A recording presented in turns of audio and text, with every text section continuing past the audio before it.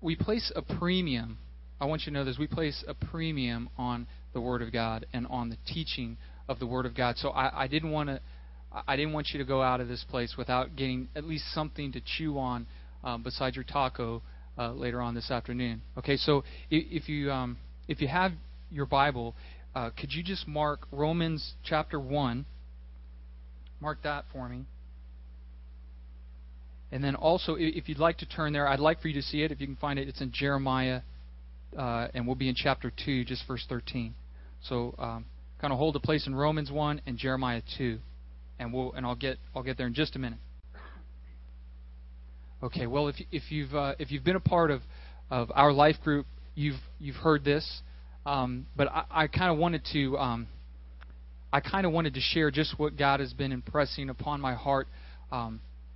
Not just the last couple of weeks, but the last couple of years. And so I'm going to try to do that in about 5 minutes, maybe 10. Okay, so I have no idea how long it'll last, frankly, because I didn't write up anything. I usually write up a manuscript. Daryl likes to make notes, and then he'll kind of, but I'm like an old school guy. I know I don't look old school, but I am old school. I have manuscripts, and I'll read it like word for word. So this is all just kind of from the hip. But it does relate to what we have been learning, what Daryl has been teaching us in Ezra. And just to catch some of you up, we've been going through from chapter 1, verse 1, through the book of Ezra. And last week, basically God levied an indictment against the Israelites for not having worked on the house of the Lord. So here's the situation. You have a remnant, what God calls a remnant, people who He saved and kept pure, coming from captivity, coming back to Israel, and they initially had the right to rebuild the temple of God, which had been destroyed. So they had got to the foundation. There may have even been a little bit else come up. Certainly the altar was in place, and then we had some other people in the land who were polytheistic. They worshipped many gods. They claimed that they worshipped our God, but in claiming that, then by definition they couldn't worship any other god. So the Israelites knew that they were not telling the truth when they said they were worshipers of Yahweh. Simply by definition, that excludes the worship of any other god. So those people who were, frankly, offended at the refusal of the Israelites to help them rebuild the temple then went about it in another way. So first they tried subterfuge. They tried to get in and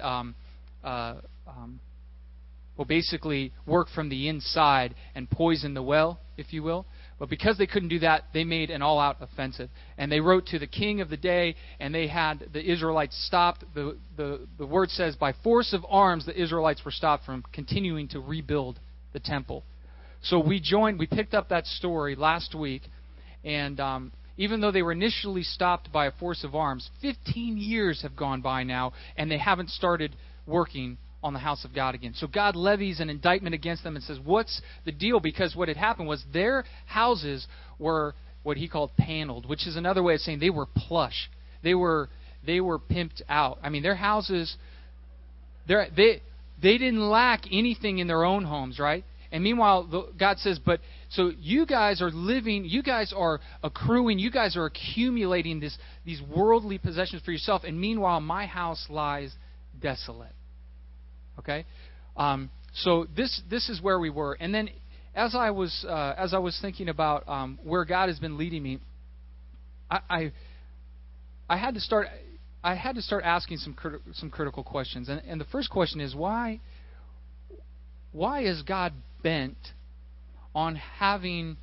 Well, I guess in this situation we can start there on a small scale, on a microscopic scale. Why is God? Why does He want them to start building His house? I mean, can we ask ourselves a few questions? Can we ask ourselves, does God need a house? Right? That's the first question. Well, He must need a house. If He's so upset that these people have gone 15 years without building His house, He must need a house. Right? Well, let's read. There's another verse I should have turned to. Acts 17. You guys go to Acts 17? Okay, so let's ask a few questions again. We need to ask ourselves, what's the deal with God and His indictment against the Israelites for not returning to work on the temple, on the house of the Lord? We need to ask ourselves, is God seeking this adulation because He needs it? Does He need to be adored? Does God need to be worshipped? Does God need to be praised? Because if you're a critical thinking person, some of these scriptures, you're thinking to yourself, well, this guy is he's like an egomaniac. I mean, you know that it's not optional, right? Worshiping God is not optional. Did you know that? I don't have time to turn to all the pages. Just give me some knowledge. You know that worshiping God is not optional, right? You know that, right? I mean, that's some foundational Christian teaching. Yeah, right? I mean, it's not optional. So you got to ask yourselves, well, what's the deal here? Because if any other person said, you must worship me, delight yourself in me, we'd be asking, what on earth? Right? I mean, that's a strange command. For a being to command worship from us, we've got to ask ourselves some questions. Well, this guy, what we know in Scripture to be true about him is he does not dwell in temples made with hands. Right? Nor is he served by human hands as though he needed anything. Right? Since he himself gives to all people life and breath and all things, and he made from one man every nation of mankind to live on the face of the earth, having determined their appointed times and the boundaries of their habitation, that they would seek God. Now, if you're an underliner or a marker, I would underline or mark that first part of verse 27, that they would seek God.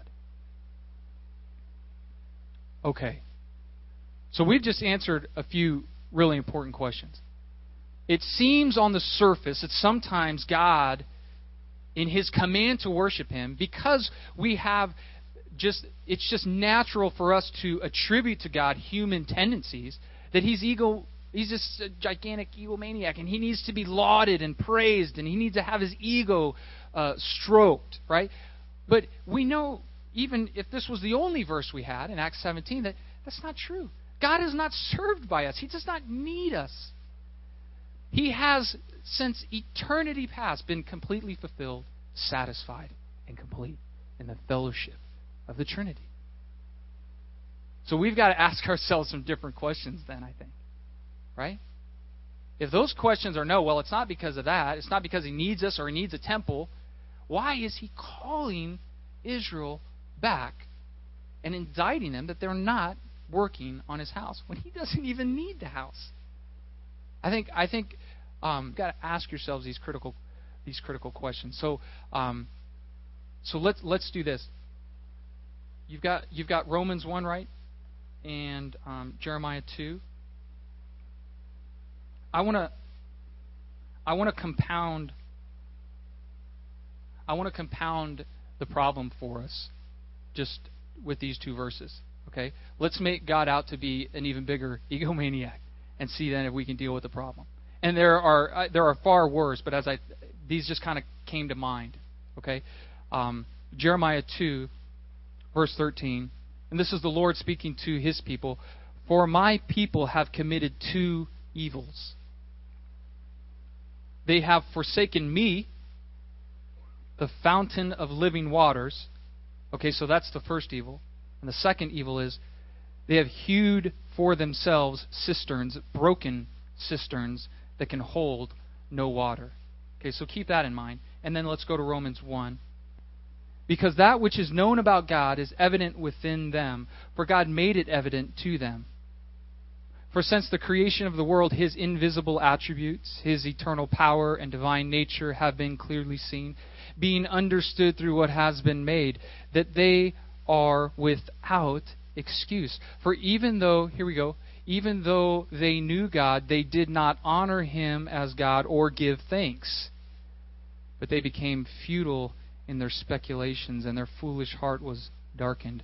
Professing to be wise, they became fools. And here's the evil. We see it again, as we just read in Jeremiah 2.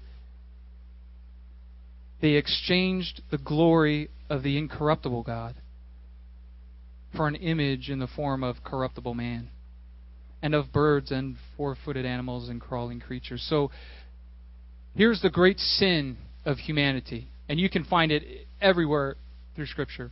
In Romans, in Jeremiah, in Isaiah, in just about every book of the Bible. The great evil, the great sin of man is not worshiping God and worshiping lesser things. So again, we're asking ourselves, if God doesn't need it, then what's the deal? Well, there can only be one answer. God's call to His own glorification is actually a call for us to experience our greatest joy, our greatest fulfillment, our greatest happiness is the glorification of God. Are you with me? Give me a little nod if that makes sense to you. Okay, so let me see if I can find it. Okay, I'm going to read you a little bit of this little, I'll call it a ditty. And it speaks about what we're talking about. And I'm just hoping it's going to clarify it for you in your own heart and in your own mind. And I'm going to use a quote by Louis Giglio in his book, I Am Not, But I Know I Am. And he's asking the questions that we were just asking. Here's what he says. He says, if God does everything He does for His glory, does that make Him an egotist? Does the fact that He is bent on having all of creation bow down and worship Him make Him the world's biggest megalomaniac? Behaviors, skills, intelligence, etc. Despite the best efforts of postmodern thinking, which is that we can't really know anything. We do not, for example, teach our children that there is equal value in stealing and in sharing. Even if we were to take a postmodern line of thinking on the matter, we could still say unequivocally that every people group and every civilization across time has valued some ideas and behaviors more than others, even if it's postmodernism. Right? With these beliefs, then, we begin to see why God is not a megalomaniac. He is simply being God. Loving, wise, holy, perfect, all of His omnis in declaration of His greater worth. For if God is infinitely more valuable than everything else combined, which He is, He cannot do anything but put Himself first. It is not as if God is seeking to pump Himself up with self-adulation or gratuitous praise, which leads us to our second thought, that God's command for us to praise Him is nothing other than irrefutable evidence of His perfect, infinite love. So, God is perfect. He has no defect, no need. Our praising Him does not in any way increase His greatness. It is ridiculous to believe that God's ego needs to be stroked and that why He is commanding our worship. Rather, because of God's love, He brought forth us, a uniquely created being, for the express purpose of, and with this mysterious ability to enjoy. So, as I've read in C.S. Lewis and John Piper, they express wonderfully that our praise is also our greatest joy. And so, I wonder why we deprive ourselves our greatest joy. We continually shoot ourselves in the spiritual foot, seeking after, clamoring after the things of this world. Right? Don't we do that? Instead of treasuring the infinite greatness of God, we abandon the fountain of living water and we dig for ourselves broken cisterns. We clamor after things that can't even hold water. We pour everything in there and it just leaks out. This is the picture of humanity. God is calling out, come enjoy. Come enjoy. Infinite greatness, infinite goodness, infinite perfection. Come enjoy me. And we exchange that for pursuing adulterous affairs and pornography and drugs and a myriad of other lesser things. That is the great sin of this and the non-professionalism of having to rifle through papers. So thank you for your grace there. You guys are gracious. Well, let's stand together and we'll close with one last song.